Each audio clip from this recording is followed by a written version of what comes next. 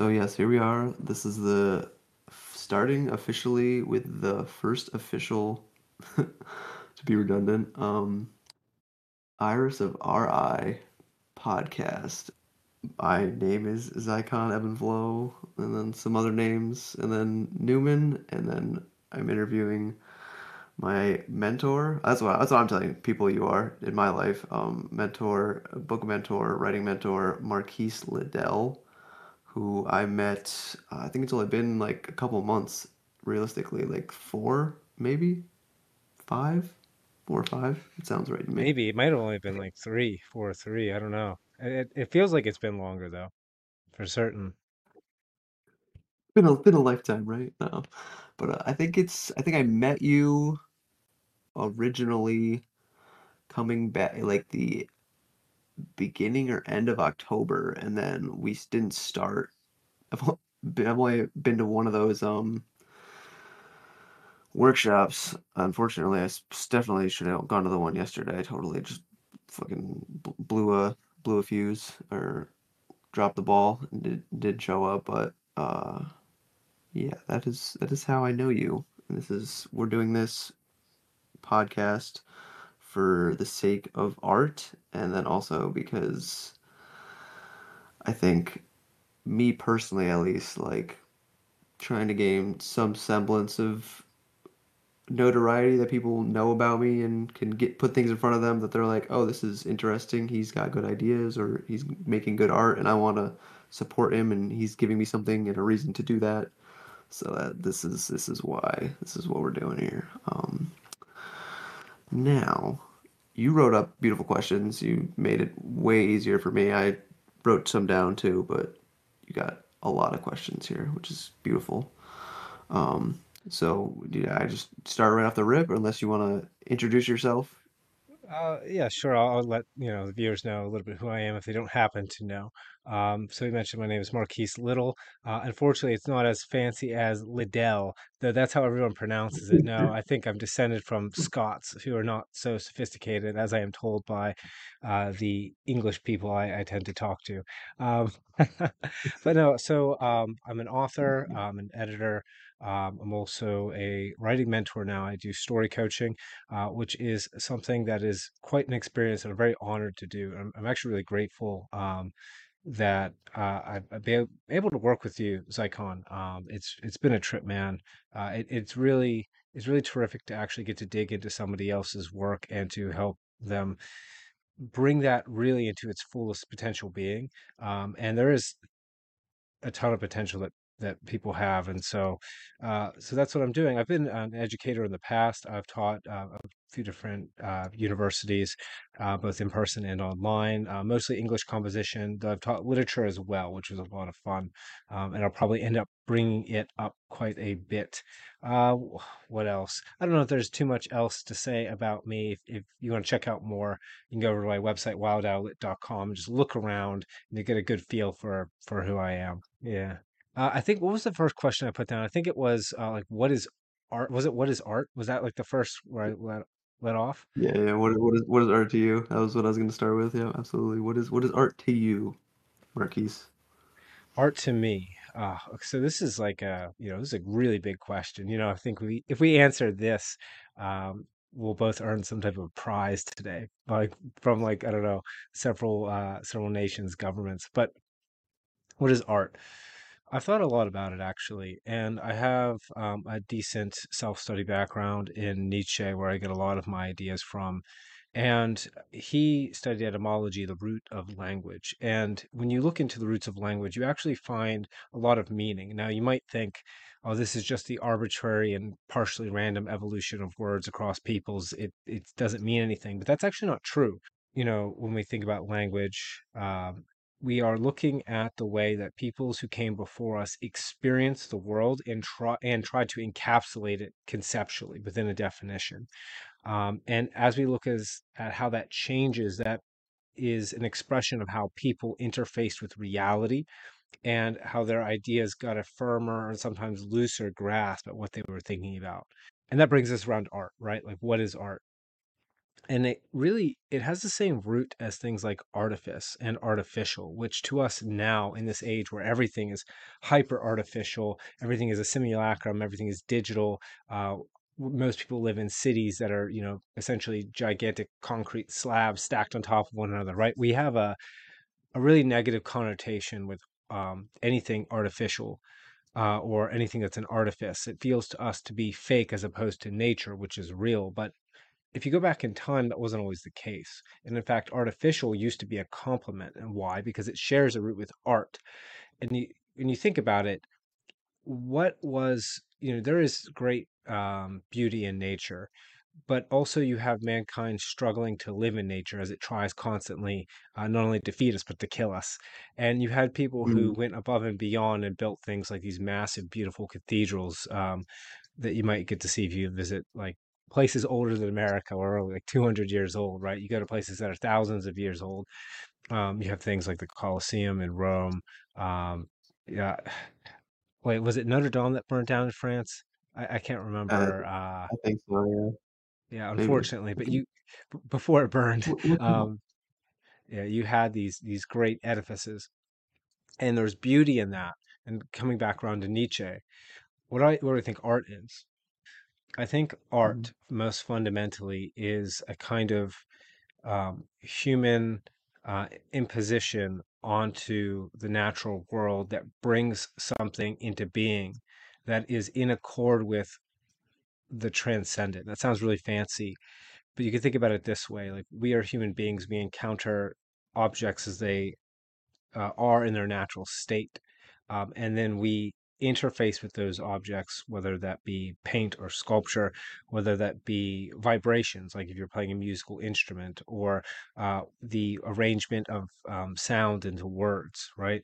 Or doing that with text on a page. Doesn't really matter what the medium is, most fundamentally, but we are interfacing with nature in a human way. And that's kind of like order coming to bear on chaos. And that's kind of the masculine and feminine coming together, and as the Taoist would have thought about it, and that's a production of something that is the confluence between chaos and order, and that's sort of like the divine sun, if you will, that thing that is made in the image of, you could say, in the image of God or the transcendent or the objective universe. Doesn't really matter what words you want to use, but that's what art is like the human interaction with nature as to produce something that is in accord with, the Taoists say the way or the great course or however you want to think about it.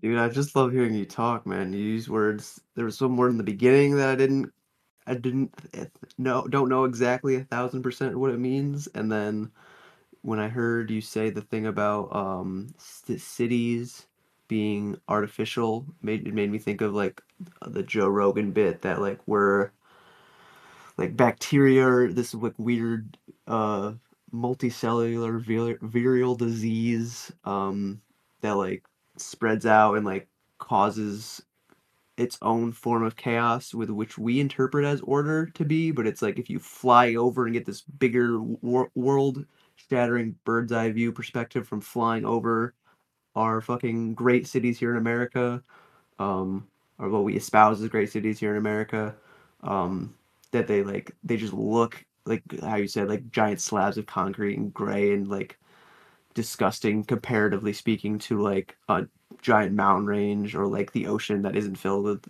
the part that isn't filled with garbage or like Hawaii or the Amazon, any of the places that like you would see it as like exasperating beauty that like would take your breath away.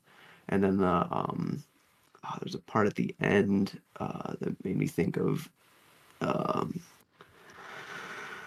wow, so much information. A Dave Chappelle thing, but I can't remember exactly what it was now. Something about oh yeah, the artists are we can we like we're some human beings are able to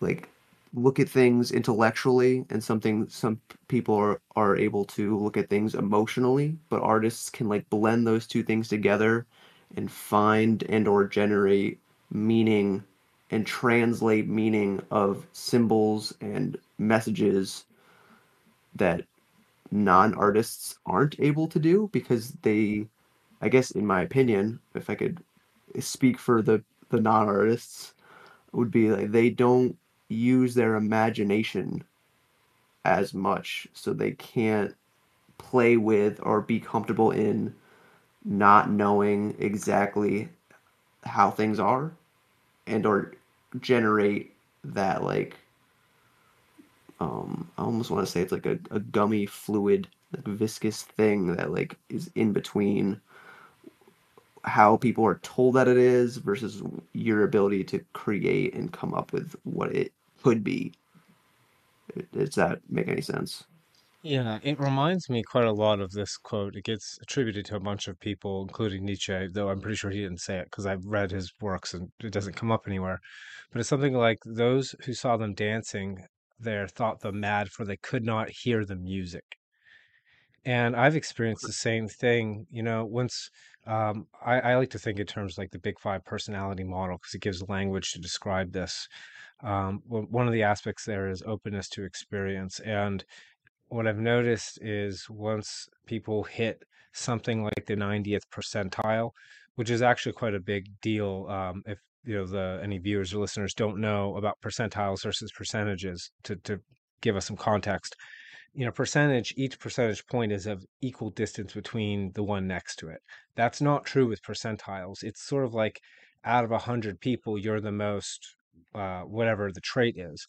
And as it approaches the tails, it typically gets more and more extreme. It's like an exponential curve as opposed to a an even, uh, I guess, even curve. Like I don't know the words for it. like I said, linear Yeah, maybe it's not Yeah, linear curve is the right, or linear.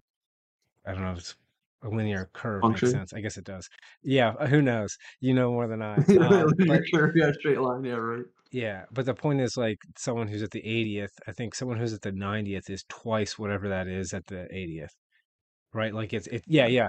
And so what you see is with people who are very, very high in trade openness, I don't know what it is, but there is something different where it's as if um, the artist can see something that is literally invisible, or can hear something that is not present, or feel something that others cannot feel.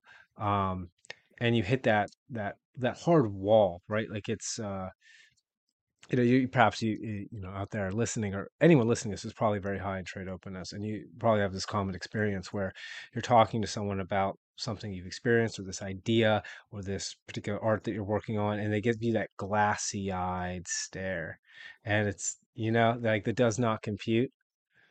um Right. Yep. and yeah, and what do you think that is, Zycon? Like what's it, because I don't know what the difference would be. It's not like I'm born, or that you're born, or any of us are born with some special part of our brain, I don't think. So is is this inherent? Is this learned? What's happening? So I've I'm glad did you ask me this because I feel like I do have some type of answer based on experiences that I've had in my life. The glassy does not compute stare. I've heard it described in maybe not so friendly terms of like the fluoride stare.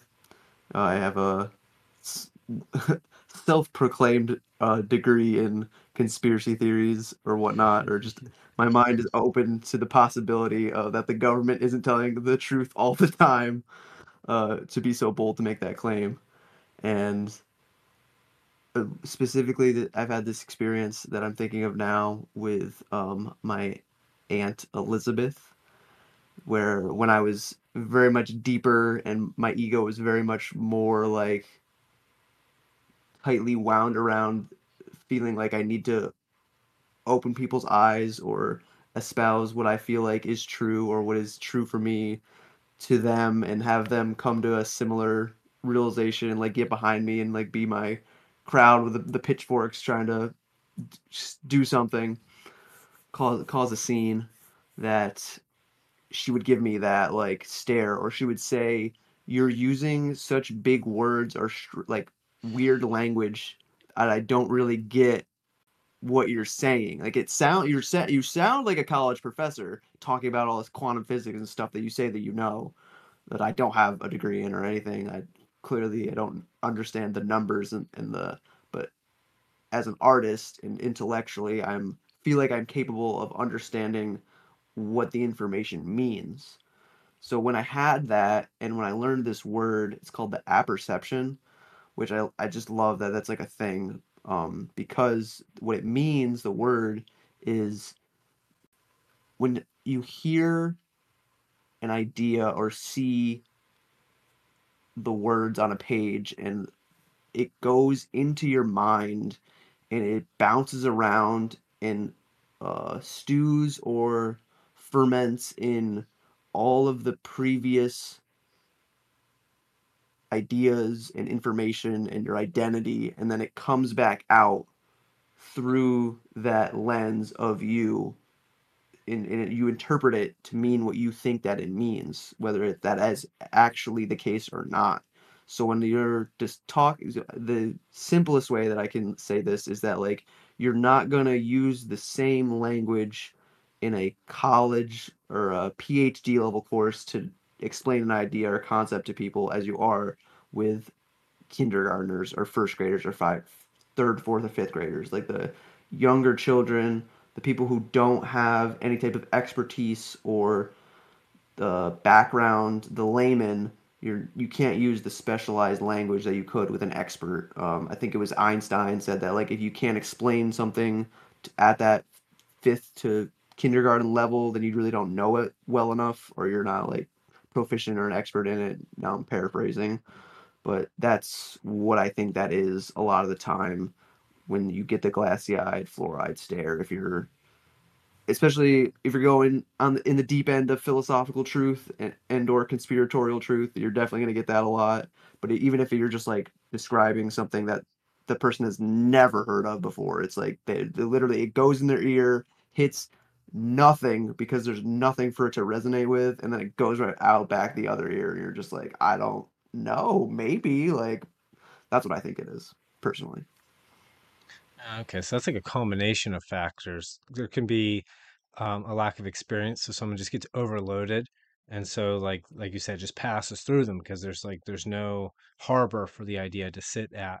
Um, and it could be that the I had an image of someone um, trying to juggle, and if they can't keep up, enough of the objects, you drop them all, right? You Hmm. drop all the objects. I also have an image of just a language barrier where the person's trying to understand, but again, just using too many words that they don't know. Um, and that could cause the juggling problem, and that could cause the lack of harbor problem. Um, yeah, so maybe like the stare is fundamentally my fault. I've had a conversation like this with others, and tell me what you think, because this is an interesting idea. When trying to describe some idea, particularly in regard to art and symbolism, I have been asked to reduce things down and have as far as I can, but I find that at a point I hit, it's like a lowering of the resolution where Mm, I run into this conundrum. It's a conundrum because if I reduce the resolution, if I simplify things, I lose information and risk giving the person the wrong idea. mm, But then obviously I can't give them the whole idea, so then maybe I could give them a part of the idea. But then giving them only a part does not allow someone else to understand that idea outside of its fuller context. Have you ever run into an issue like that before, where it's like I could simplify it, but if I simplify, you do simplify it, and then because it's simplified, there's missing pieces, and they go in a wrong direction, or you give them a small part that they can handle, and then when you give them the small part, they're like, I don't understand why this is important. And then if you try to give them the rest, it's like it all falls apart, and you end up with the stare. Or maybe mm. that's just me. It could just be me. I don't. I mean, maybe I haven't been teaching long enough to have had that, but maybe honestly. So the thing that because I was looking, I was listening, but I was also like attempting to find a metaphor or some type of analogy that I could like use to like piece together how or make it feel similar enough to be explaining archetypally or like essentially what we're like trying to think around and talk about right now, with this like pattern interrupt in the other person's train of thought or their thinking that you're trying to like distill the essence of something to a point where it's still is the masterwork or the a philosopher's stone, but without diluting it to a point where like they don't lose the the essence of it. To repeat myself, trying to use big words. I'm thinking about in jujitsu, like you can show somebody like a fundamental technique from like the closed guard, the armbar, or a triangle. But if you try to show them the same technique from a different position or a sequence of things where if you start standing and then you get them to the ground and then you go into a technique from the same technique from side control, it looks and feels completely different, but fundamentally the same basic idea, the axiom of what you're doing to get to the finished position of an armbar is still there, but you've built upon it like the pyramids, like you've built the foundation first, and then they kept putting the more and more stones or more and more ideas on top of it to get a incredible creation, but also like an incredible sequence of events that led up to the thing that you're trying to like have the other person be able to hold in their mind, resonate with, and actually come to like an understanding that you're there. What I feel like understanding truly is like the information is as sat in your mind enough that it like because I imagine I've used this imagery, it's probably not even mine originally, that like the conscious mind is like the very top of a river, and then like the subconscious is everything that's going on below the surface, and then when it sinks all the way into your physical body, when it's become unconscious and you are literally embodying it without being aware of it anymore, like it's cemented itself, it's changed from the elementally from emotional water into like I don't even know what stone even is or earth is as a thing, but um, it just yeah, it just feels like it's unconscious. Like, we would describe earth as unconscious. So yeah, it, like settles all the way to the bottom sediment layer of your being and is in you entirely. And the one last thing that I want to say is that like um, the thing of like the student teacher dynamic of like you're giving them the idea but they don't really get it is like the I think it's Taoist that or Lao Tzu where he's like pointing at the fucking moon and they're like looking at his finger like the finger is the moon or something like that. To, it's kind of where what I think Yeah. that is. My experience of that was from Enter the Dragon. Bruce Lee does that. He does the Really? whole pointing. Yeah, he points up, and then the student looks at his finger and he cracks him on the head. He's like, "Do not look at the finger, or you will miss all of that heavenly glory." Um, but Bruce Lee's a good reference point. You know, he had a when he was teaching martial arts, he had a set of symbols. You began with the three symbols. You began with nothing. That was the first thing. As you learned the techniques, you earned a symbol that was a yin yang. And then Mm, as you advanced further, the yin yang became an empty circle, which represented being in a state of nature, one with your nature, but unrefined. You move into the techniques, that's kind of the order where you have all these ideas and the way that you plan to use them, but you become a mechanical man. You become a technician. You're not doing art at that point because you're too worried about technique. And you have to mm, return to a state of nothingness, but having been transformed by going through the process of imposing that set of order on yourself and practicing the techniques, refining your instincts, and then returning back to them. And that sounds what you're talking about with the practice of jujitsu. You have to have a fundamental, and then you have to explore each region of that fundamental. And as you do, you feel all of a sudden thrown in the wilderness because this isn't like what I was practicing. I don't understand how am I supposed to do this. And as you flesh it out, eventually you find out, oh, a kimura is a kimura is a kimura. An omoplata is an omoplata. It doesn't really matter what position I'm in a triangle, whether it's with my legs or if I get you with my arms and pull off a triangle with that, that's still a triangle choke, right? Like, uh, these are all, that's kind of returning back to Bruce Lee, who is who I stole that from. I think, a punch is just a punch, right? Um, Right. yeah, and then the question that comes to my mind is, does this seems to relate perhaps to what art does to bring the conversation roundabouts back toward art because you could ask like what is the function I like to use the word function of art because I like think in terms of the Aristotelian telos or which often gets translated as purpose, but the reason why I don't like using the word purpose is I think the word purpose, particularly here in the West, is too egocentric. It's loaded on the idea that you have an intentional purpose that you're aware of, as opposed to incorporating all of the unconscious purposes that you're not aware of, but are nonetheless part and parcel of you and are working Mhm. alongside the ego to fulfill some end, which end is probably a better translation for telos. But that's kind of the question. Do you see a spot where like the telos or the end of art, the function of art plays into this um, development, uh, of starting, let's say, instinctual, like a child, developing an idea and techniques, or whatever it happens to be, and then returning to the childlike state of play where things have kind of become again simple. Is there Mhm. some connection there with what an artist is doing?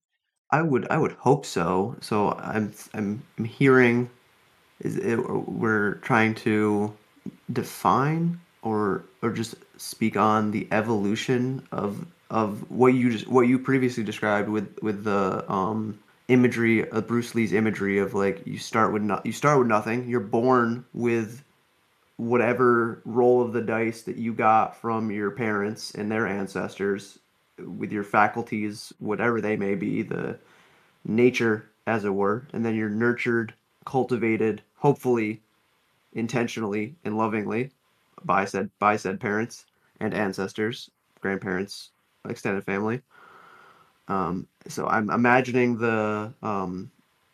I don't actually know the exact word for it, but just the bell curve or the upside down parabola, but specifically like within a narrative format and like all of the things like the exposition rising, climax falling, and resolution kind of thing.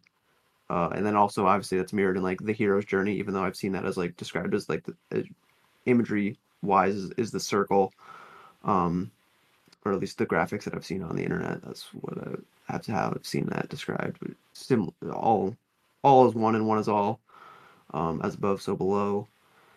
And that when you return back down or come full circle, that you are essentially after you've mastered the mechanical techniques as a master of whatever medium you do, builder, painter, writer, you essentially are attempting to return back to your original nature of the childlike imagination, at least specifically as like an artist.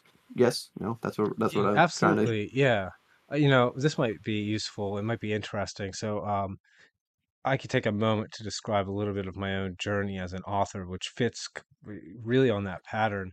And there's two different perspectives too, because there's like me as a writer, but then there's also the reader at the other end to whom, as an author, you must relate, right? You have a reader. You're not alone, really. So Mhm. when I first started writing, it was a lot of fun. I didn't think about it too much. I could produce mass amounts of content very fast because I wasn't really worried about it because I didn't know anything. This is, Mm. back in early uh, university. I was going in for an exercise physiology degree, which is what I got, by the way. My bachelor's has nothing to do with English or writing at all. Um, yeah, I thought I was going to be a physical therapist, and then I was like, nah, I'm going to try and write books, and I've been poor ever since. Yeah. Uh, but the beginning of that journey was this exploration. Just like, if you are a reader, oftentimes you just dive into the book and you don't really know why exactly you like it, but you don't need to know why either. You would say to someone, I just enjoy it. There's something about it. As you develop, or as I developed, I began to learn a number of skills. I had to do a lot of self-study. I essentially, at the beginning of my journey, realized like, oh, I need to teach myself grammar.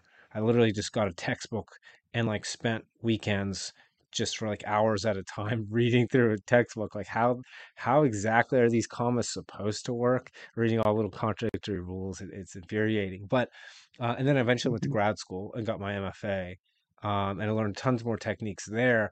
And then I ended up finishing after like 6 years of this journey, my very first novel, Salt, Sand, and Blood, and it was a bit of a mess, right? And which is kind of painful, right? And you get done, it's like been almost more than half a decade.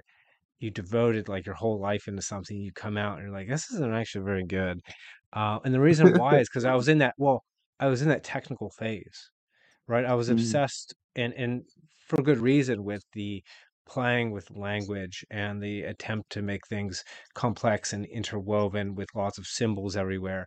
But I was doing it too consciously, right? And so it came out stilted and contrived. It did not have that flow. It did not feel like a dance, and it needs to feel like a dance. In Thus Spake Zarathustra, there's a chapter called, I think it's on reading and writing, and toward the end, Zarathustra says something like, "I would only worship a god who knew how to dance." Right? Which is to say, yeah, right. And it's like it's the decision to hold as most high that which brings joy so much that it is moved, it is compelled to move, because again, here's the music.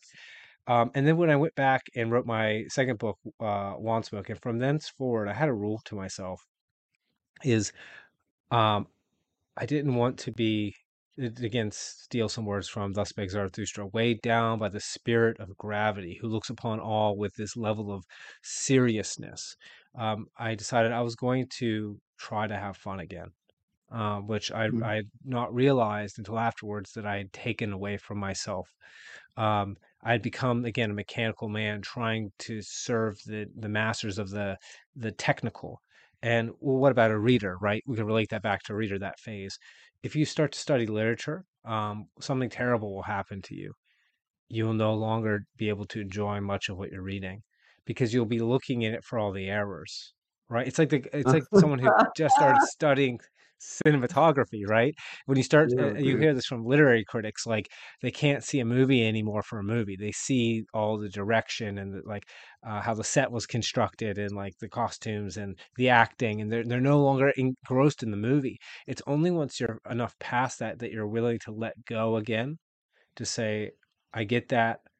I'm going to trust, as an author, I'm going to trust that I am going to not consciously try to do those things, but that I trust myself to do them in the act of play, and to allow these things to arise spontaneously from um, not just my ego, not just this up here, but from the whole of the body. Um, and as a reader, then that is coming back to enjoy things not in spite of their imperfections, but because of them, right? Mm. That's a huge, something I run into. I've read, I have Meditations by Marcus Aurelius, but I never got around to it. But I have read all through Epictetus, which I like a lot because he's a little bit more crazy and extreme. And the Taoists do the same thing, Lao Tzu and Zhongzi. And in the I Ching, even, who's the mysterious authors who we don't know, write about the same stuff, where it's, once you can let go and allow yourself to act naturally in accordance with your nature as it corresponds to nature writ large. That's kind of that order and chaos we were talking about before, coming together to then produce art. In the beginning of the Tao Te Ching, I can't remember which chapter it is. It's like probably 3 or 4 or something. Um, Lao Tzu points out that find you should create in the world and take pleasure in that which you create, which is to say, to find joy in the act of being and doing itself. And it's kind of a loving the journey rather than the Mm. the destination. And I think in all of that I've just rambled on about for several minutes, boring everyone to tears. I Bro, I'm think, engrossed, dude. I love listening to you talk. You're thank very you. wise. You have a lot. You have read so much that I need to read, and I just you say words that I don't hear other human beings ever say, man. So like it's very don't sell yourself short and don't think that other nerds out there won't be like, what the fuck are these two crazy people talking about? This is very interesting. If they don't think that, I don't know, they're not interesting to me. And that's like the number one sign. To be interesting is to be interested in like other people and being able to relate to other people.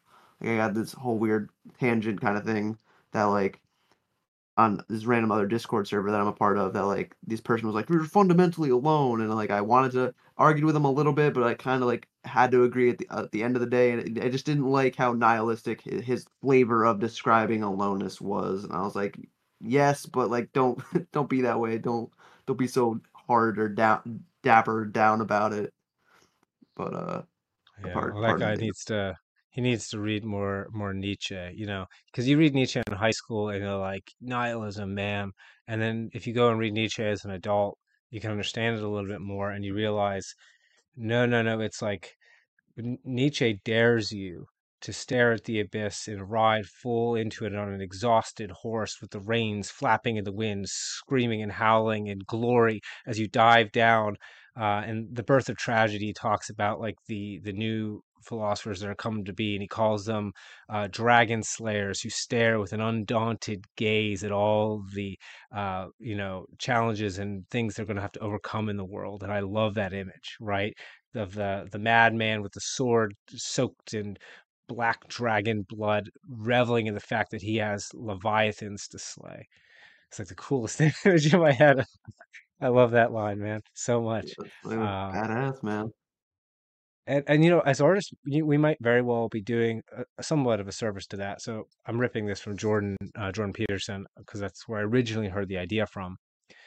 But like going through that whole process I just talked about, what you do is what I perhaps have failed to do a number of times, which is through the process of nothing to the technical, back down to nothingness again, but then surrounded by a structure of self, you can represent that thing that you could not understand before, but in a way that has in it the distilled essence of, like you mentioned before, of what it was that perhaps I have many times tried to describe to someone, but in a way that they can actually experience it, right? Like, so they don't Mm, get bogged down in the technical, they don't feel overwhelmed. There's something of it that accords with them because it has within it that essence of innocence that you're meeting that person at, you know? mm-hmm. Um, and, I guess I could only hope that as an artist, particularly as an author, because that's I love music, but I have no musical skill, and my visual art skills are even worse. Um, Mm-hmm. but as an author, at least, I hope to be moving toward that, to where my work, as deep as I enjoy writing it, also appeals to anyone who picks it up at a deep, deep level. And Zycon, you do a lot more. You're much more of a master of all trades than I am. So, can you tell me about your experience? Like, have you had this experience, and then have you had it across different art mediums that you participate in? The trying to go full circle and distill the complex into the simple without losing the essence of it. Yeah. Have you had a chance to get through that at any of your various modes of art, even if just once in the glimpse of the moment where you touch upon the essence of things? Yeah, I'm thinking that definitely in my writing, I guess I'm trying to do that. I'm trying to use the allegory and metaphor of the hero's journey to and working and weaving in the uncomfortable and bitter truths of reality for people that if that I'm hoping that it like tickles their brain in the right way that it's even if they're completely innocent that when they if they were to read it before attempting to like devour and digest those bitter truths of reality, that they would see that I was using the story as a medium to do that. And then and maybe I definitely not so much in music because I just don't feel like I'm really there yet, at least with my understanding of music theory and how to translate that through the instruments into the sound. Because people don't people you with music specifically, you can just listen to it and have zero technical knowledge of what is going on, and it can just still sound incredible. Like how you were describing that literary artists or literary critics like just are always there dissecting the art instead of like experiencing it. I do that with comedy. Maybe not so much with music, other than like I mean, I sometimes but my thing with music is like I listen to it a lot. There's like ambient sound or instrumental, which there is no words, and then because allegedly, I mean, if you look up the definition of music, like it actually does need lyrics. There's like a different. That's why I have to describe it as ambient sound or instrumental, and like I feel like sometimes I'm a very incendiary person that like I have my perspective and that like the other people who self-describe themselves as musicians would just be like, "No, I make music." Like maybe, but like if it's electronica with no words, then it's just like compressed air, or there's like a different word for it. It's like a ditty or some other word that I'm not thinking of right now. But music. So yeah, but with like with comedy and no, I guess not so much with writing, but like comedy and music specifically, I have that like I want to say like commentator's curse or just like that I have or like a scientific mindset within it that like I dissect it or I listen to it or I almost it's like a I feel like I almost become numb to it that like only a very certain sect of funny ideas or the way that the person goes about saying it actually gets me to laugh because for better or worse there's like comedy specifically is like this whole giant like ego tripping validation thing that like you know that what you're gonna say is gonna get their bodies to react in a unconscious way that they literally don't have enough self-control or like through the use of your diaphragm and your funny bones that like you're getting them to give you the validation that you seek as a comedian. But again, that's just my interpretation. Other comedians probably don't see it exactly in that way. But I'm very like I try to be self-aware and extremely cerebral slash analytical with things to a certain degree because and I've always been this way that like self-reflection and self-awareness just always felt like and being authentic and organic felt very much better to me. Like I would rather have like a few very, very close and deep relationships with other authentic people versus a lot of like shallow, not trustworthy or like shady people that are all like quote unquote my friends, but if I like called them and needed something and it would just blow me off or like not be there to support me, I'm like, what are we really doing here? Like this is just a waste of my energy and your energy, but I never could deal I never enjoyed that as a person, and I hope that answered your question because now I feel like I want to tangent. Well, if it's a tangent, it's a good one. Yeah, I have a question in mind as a kind of follow up, but for those out there listening, just to speak very shortly or briefly, yeah, that's the worst thing in life when you when you've especially when you've engaged in friendships with people and or even just business relationships where you've given and it's like there's a moment for reciprocation and then you get denied and dropped and you have that bitter taste in your mouth. It's like, oh, okay, I see what this is now. You kind of start to Mm, you feel naive, you feel betrayed, and you have to, for me anyway, I have to swallow down that spirit of vengeance. Um, mm. I write about it a lot in my fiction, and if anyone has ever read anything I wrote, and you wonder why, it's because like I'm constantly struggling with it, like there's like a demon on my back trying to pull me down into hell. Uh, so, are we all imperfect?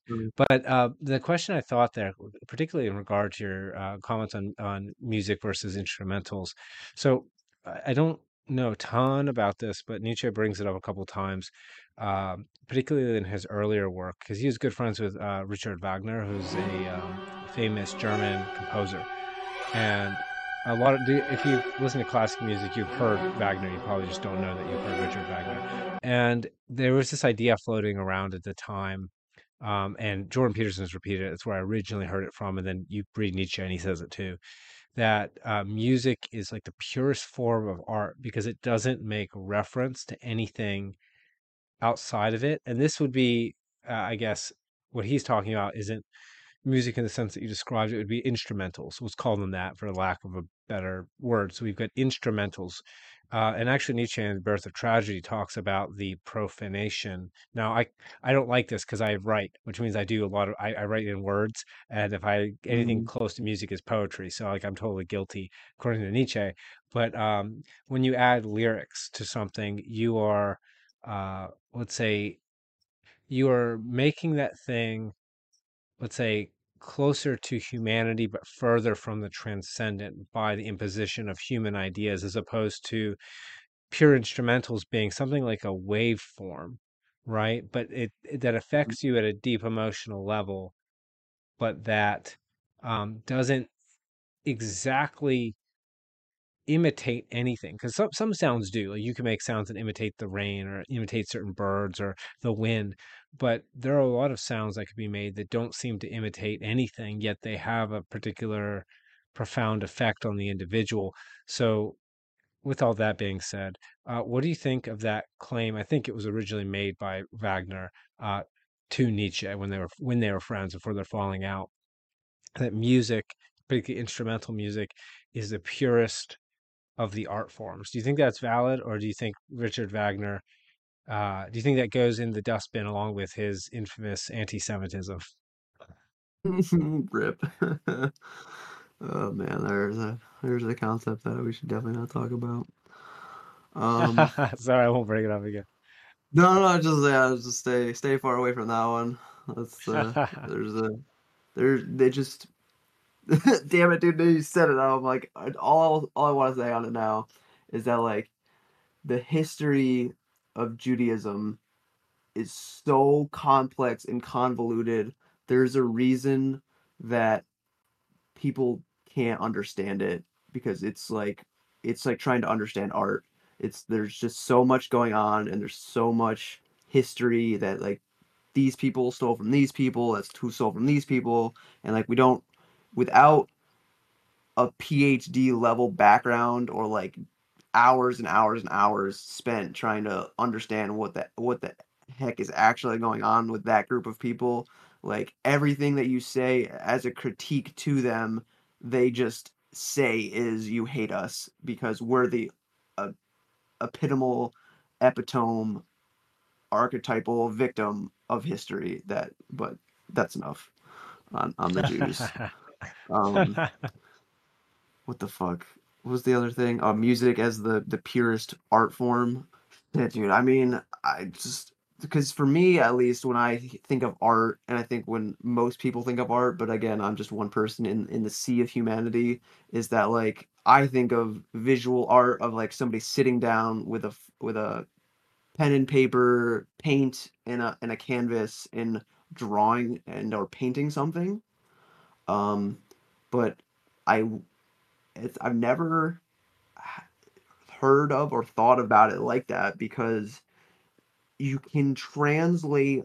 your emotions through the sound without the words. Like if you play something hard and fast and with a lot of like tension and like people unconsciously or subconsciously will be like that person is like expressing anger through the sound. Or if you play something quietly and like sensually, or like depending on like what key you're using, it'll whether that be major, minor, or any of the modes, that like it'll completely and utterly change the feeling and the way that the sound evokes the emotion in the subconscious and unconscious. I mean, like part of me is like I could agree with that because I'm still young and I haven't experienced all the different kinds of art in the world, and I probably never will because everything is always changing and evolving. But another part of me that's like the rebel and who wants to be the contrarian just for the sake of being the contrarian to make people think differently is like, nah, there's no way. Like something else could be the purest form of art. Like uh making love in the sexual sense, like that could be the purest form of art. And like in the fact that like I think that that essence of the instinctual need to like connect and reproduce drives at least the probably both genders and both mediums of gender polarities, that like they both are driven by that like need to connect and be validated and seen and felt and heard.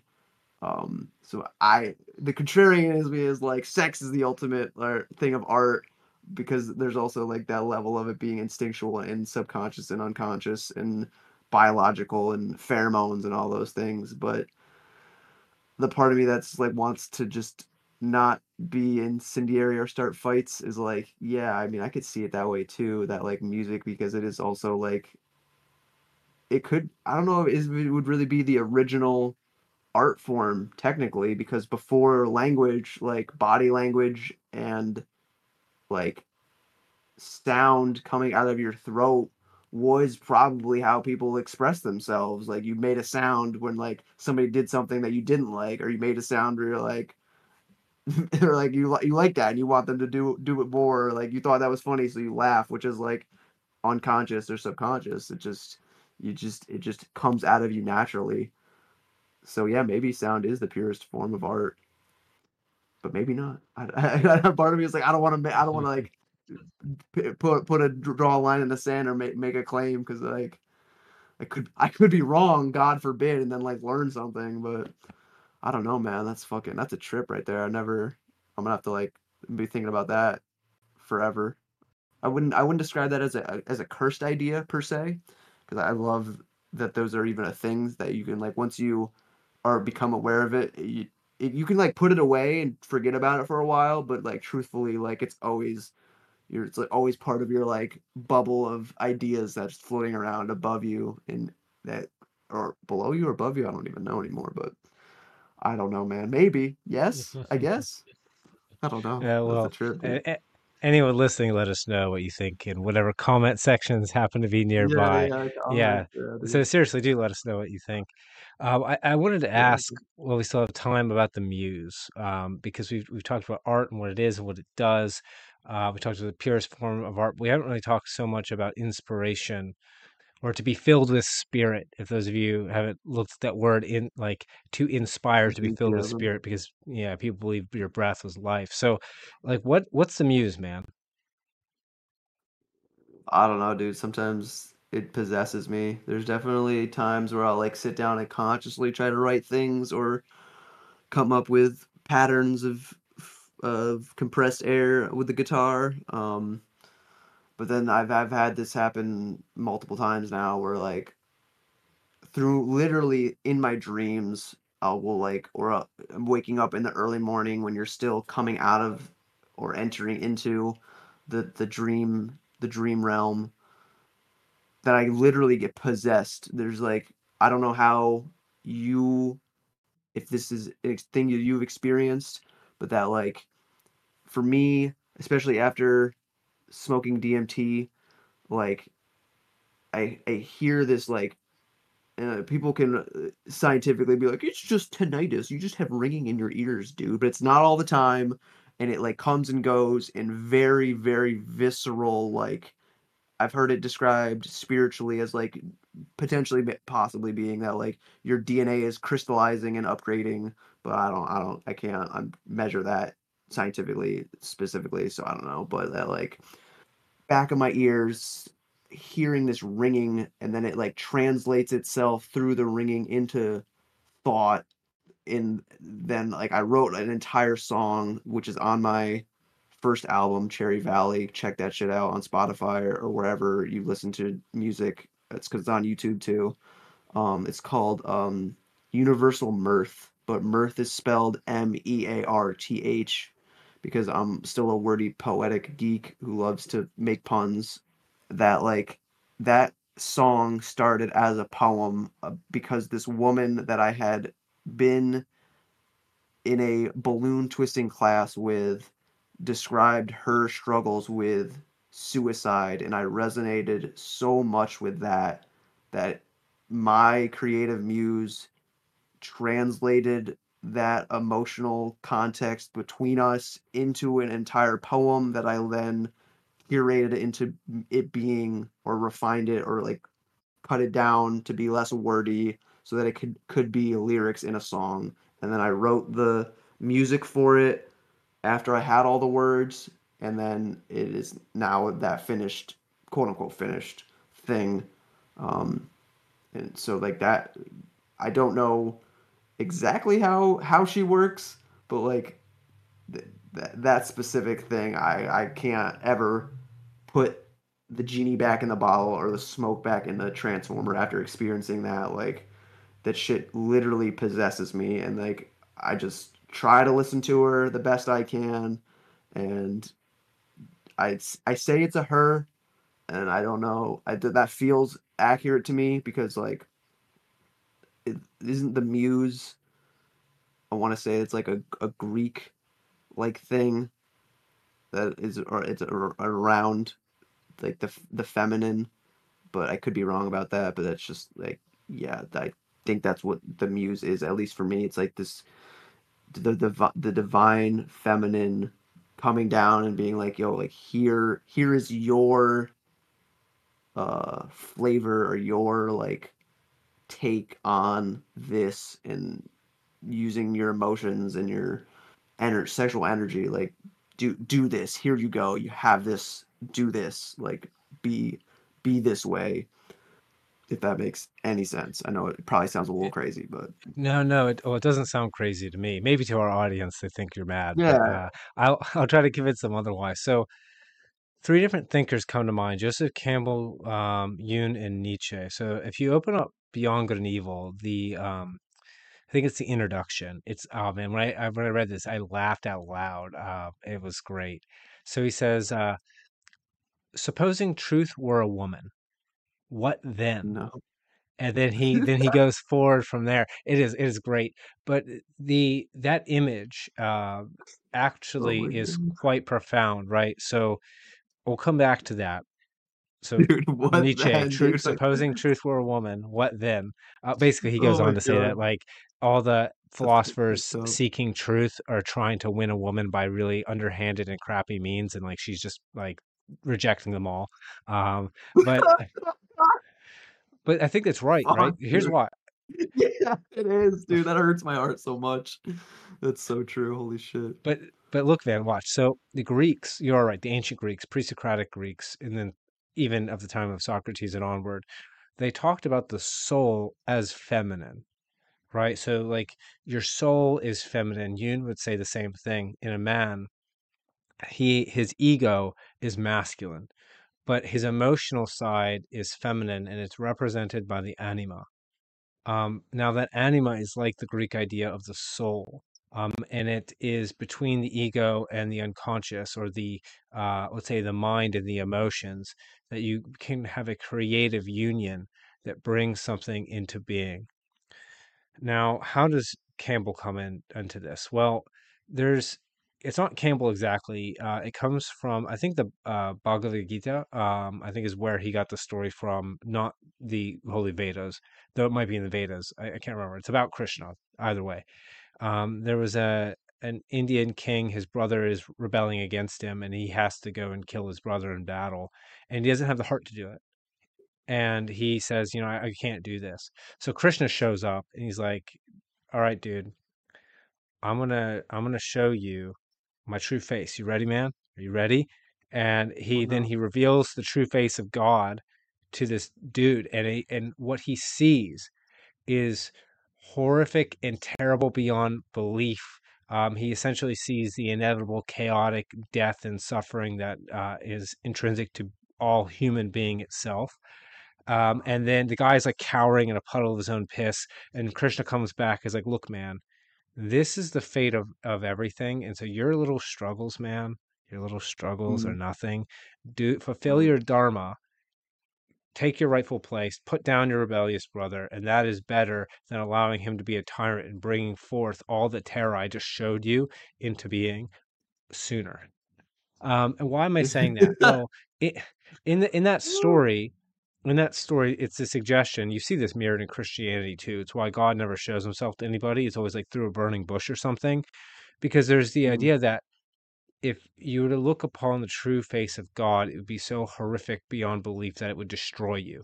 Well, I used to say Lovecraft is right, right? Like the idea is like you look upon the face of the elder gods, the creators of being, and you see the gibbering mouth of Azathoth, and you get consumed in madness.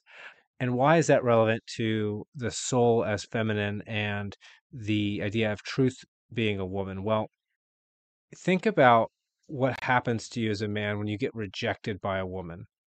Think about that, right? So you look like you approach and she rejects you, and then it's like nature or reality itself, truth itself looks at you and says, "Not you. You don't deserve to hmm. perpetuate in your existence." At And I least think not in that situation, because it's a numbers game. Gotta you at least have to remind yourself that it's a numbers game and not try to take it personally. You're yeah, fucking yeah, like, yeah. I'm good enough, but like just not with you. Mm. Um, that is the right attitude, but in the moment it sucks. Uh, Yeah. so these are going to seem like disconnected ideas. Let's see if I can wrap them all together. So the muse, Yoon, I mentioned Yoon before. Yoon would say it's that emotional, creative side of you that calls to you, that wants. It's like a woman who wants to love you if only you could bear to love her. And to bear to love her is that human imposition of order onto the chaos. But that means you have to look upon the chaos, the face of God, and make something out of it through a terrifying and painful process of some form of sacrifice of time, of energy, of your ego. Like you have to let go of control and kind of trust that like she's not going to devour you, because she might be Kali and she might devour you so that she can give birth to you so that she can devour you again. And maybe she will do that a number of times. Maybe you'll write 20 songs and they all suck and it throws you into the pits of depression before you get the one that like is amazing. Like maybe that Hmm. happens. Um, so in terms of the muse being that, I think the muse is like the part of our soul that corresponds to the transcendent, that it's like our image of the emotional image of the transcendent, the archetype of how we can relate to the transcendent, um that we interact with, almost like it's it's a way that we can be, let's say, filled with that spirit without being destroyed, because we need it to have a human image, if that makes Mm. sense. That would be my idea of the muse. I don't know. Maybe that all just sounds like crazy nonsense. What do you think? No, dude, that sounded really fucking profound and extremely like some 18-year-old kid who's listening to this probably isn't gonna be able to fucking intellectualize all that and like have it hit their apperception and catch everything, but go back and listen to that a few times, man. I felt very apt, quite the as close as I feel like I've come to an accurate description of the dynamic of needing needing this relationship in your life that's significant and eternal, but is limited by our lifespan and our choices that we have as a man, and that like we heterosexually want as close to returning to the unconditional love that we hopefully received from our mother, but in a vessel, in a woman that isn't anymore. And then I've heard some more nihilistic takes that it's not really possible.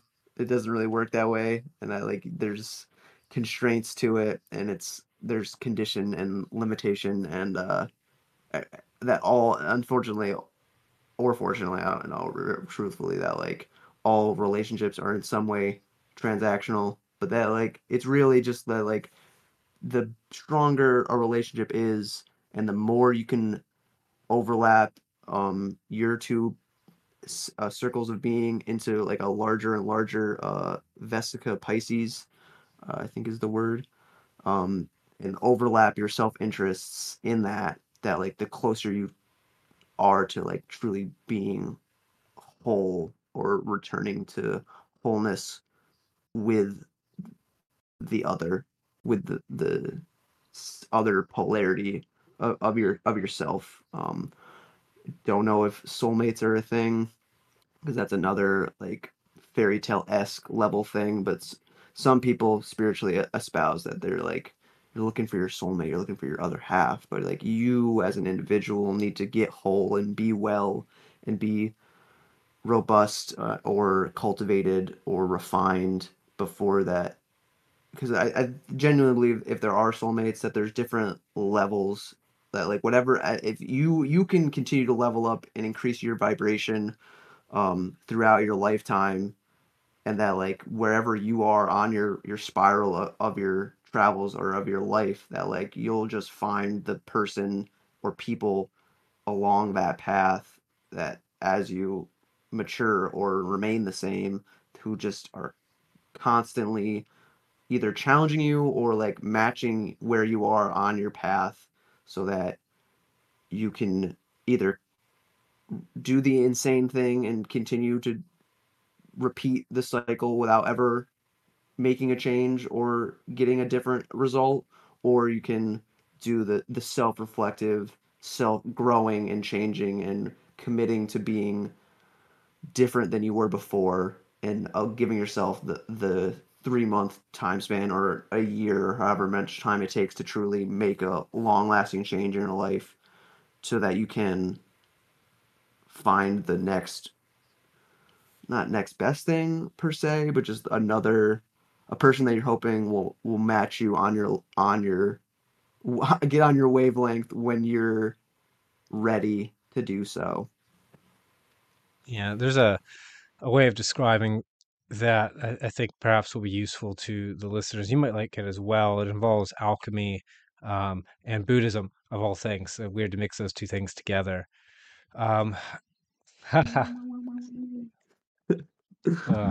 I've actually not read The Alchemist. I need to. It's like right up my. Oh, dude, I it's got. so I have good. It's stacks.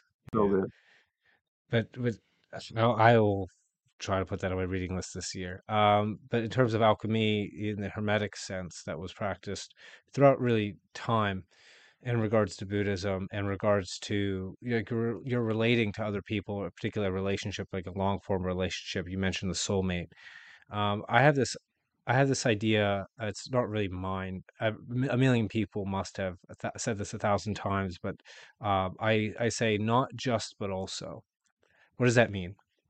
Well, I think oftentimes we as human beings can think in false dichotomies very a lot. It's Mm, very easy. Like, it simplifies the world. It allows us to process more easily.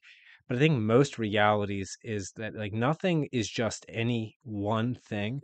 All things mm, are a multitude of things depending on the time, the place, the perspective, the use of that thing in that context, etc. Right? So like, a microphone isn't just a microphone. It might also be like a paperweight. It might also be a weapon. If I hit someone with the bottom of it, it's quite heavy. It might be an intrusion if I'm trying to look at something past it, right? It could be a tool for entertainment, but it could be a tool for work, or it could be a tool for work and entertainment at the same time, like this podcast. So Yeah, nothing is hopefully. just anything. Yeah. So nothing is just anything or any one thing. So when you talk about like a soulmate, right? And you talk about both like finding the person for you and then growing, it's like, yeah, or even if you speak about nihilism, like these things are true simultaneously. Things can have constraints, but also have a range of possibilities that are constantly growing, right? Because I'll describe it this way. Yoon might say when you are looking for your soulmate, who your soulmate is depends on the condition of your soul, and Mm, the who your soulmate will be in the future depends on the co-condition of each other's souls in relationship to one another. And well, what does the condition of your soul mean? Well, this is where the nihilism comes into Buddhism. So you find this in Taoism too. They talk about being an empty vessel, and you need to be an empty vessel as to contain emptiness. Why emptiness? Because emptiness is essentially something. I think it's something like the apperception that you're talking about, right? And if you look at apperception, it sounds like not perception, but that kind of means perception through not perceiving, right? Or the Taoists would say like action through inaction, right? So mm, by not filling the space, the cup has utility and can now contain something. It's a Zen Buddhist idea. And I right. think fundamentally what the cup or the vessel, what we are as vessels are meant to contain is something the alchemist is getting back to alchemy called the alkahest. Now, if you're not familiar, the alkahest is a substance that reduces everything to its base elements, which you need this substance in order to take the first steps to make the philosopher's stone.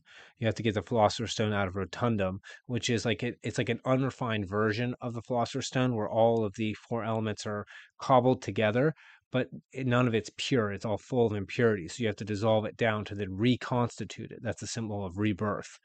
Um, and I think we need to be able to contain this substance that dissolves everything down to its base elements as a means of purifying, in this case, ourselves. Well, what do I mean by that? Well, let's say you're relating to another person, right?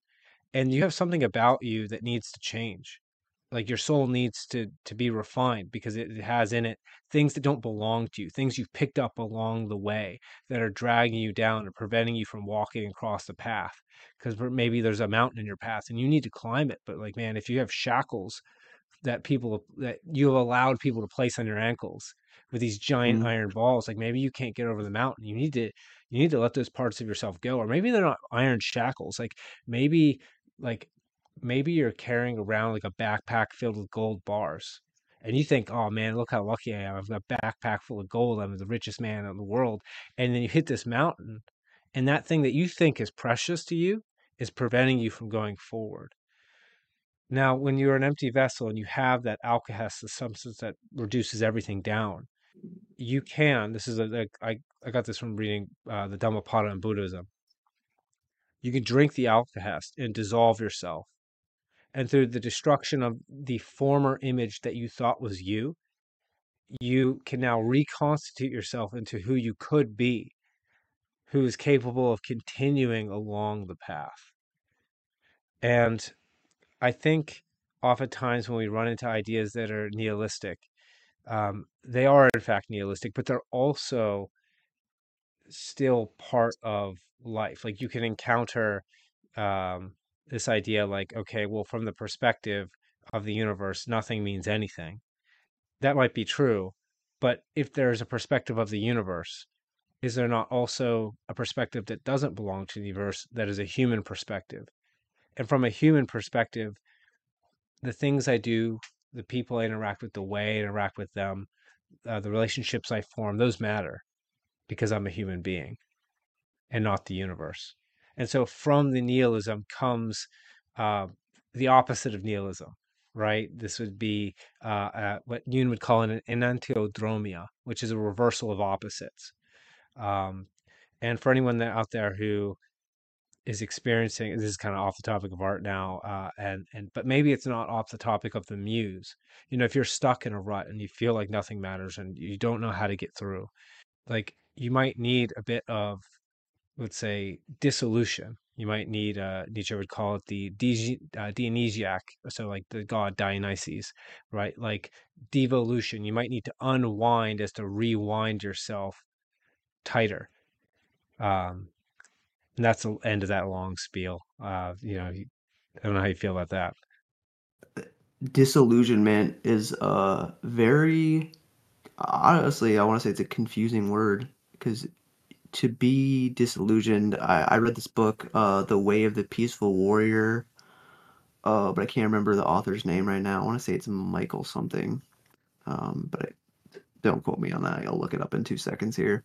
But that like in this book, he's like a very successful gymnast in his like basically in his prime trying to get into the Olympics.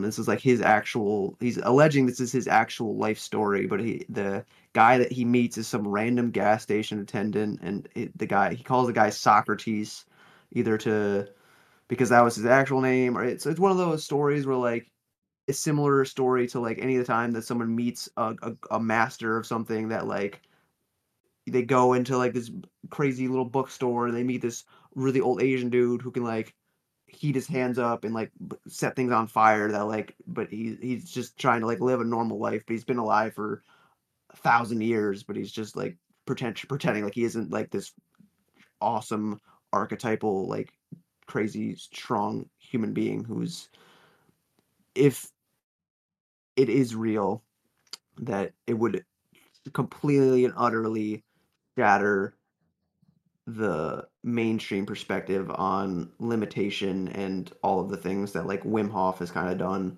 where he's able to be submerged in ice for as long as he is and like maintain his body temperature like the people on the Himalayas can do up in the monasteries because they are have some level of self-control that through cultivating through breathing and exposure to cold and or less oxygen are able to like regulate their body temperature better and longer and that like he can get it Wim Hof can get injected with like diseases and do his breathing technique and control his autonomic nervous system which has been scientifically proven to be the case so like we have mind has this extremely profound influence over matter that we still science is struggling to have to let go of and be disillusioned from its addiction to um, materialist dogma.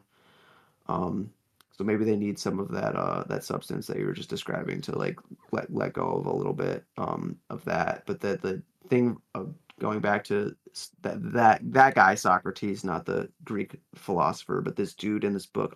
Actually, his name is Dan Millman, I believe. Um, that he meets the guy and he's like basically helping him like go through his like disillusionment process of letting go of his ego and how he thinks that the world is and like that he says that like I can't remember exactly but that like disillusionment is like is shitty but necessary that like you because people hold on to their illusions as if they're trapped in the Maya of time to use the Hindu or Vedic idea that like you hold on to your illusions and you ego gets wound up and wrapped into them and believes them so much, but to like realize profounder, deeper, muse inspired truths that like you have to be able to sit in that bitterness of disillusionment for a time and like have it not be okay, reformulate and reimagine yourself and recreate yourself. And then like that new version of you will be who you need to be for a time and then it'll all comes undone again and it's just this rewinding and rewinding of your identity until you are no more eventually. Don't rush that shit, but it is inevitable. I think that because I would love to just continue to this forever, and but eventually at some point we're gonna like be like, we talked about everything, we guess we're done. But I am thinking that, or feeling into, if you're open to it ending on this question that I want to pose to you now. Is that okay, or do you want to? Yeah, yeah, this is a good place to wrap it up. So yeah, hit me with a question. All right. So this one I am borrowing, or I will give the credit where credit is due. I didn't come up with this on my own. I was listening to this podcast called Paul Check in 4D. And he's got like, I think it's over 200 some episodes. I think he's closer to 300 than 200.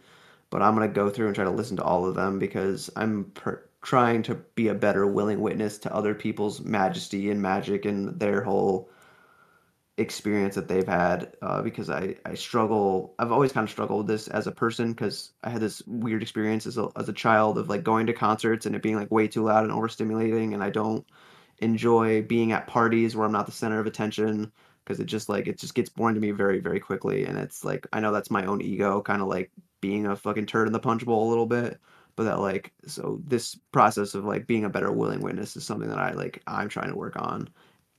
Anyway, the question that Paul Chek asked his guest that I thought was a very good one to go out on is that like, if, God willing, hopefully not, but if we were both to die at the end as soon as we stopped recording this podcast, what would you want to tell the world, or like what nugget of wisdom would you feel like is the what do you feel like would be the alchemical philosopher's stone equivalent to the words and sounds and emotions that you would want to leave behind as a legacy for the listener in the future, or in the future now, or the now for them to have and take on to their take on their journey of their to pursue, hopefully they're pursuing their personal legend.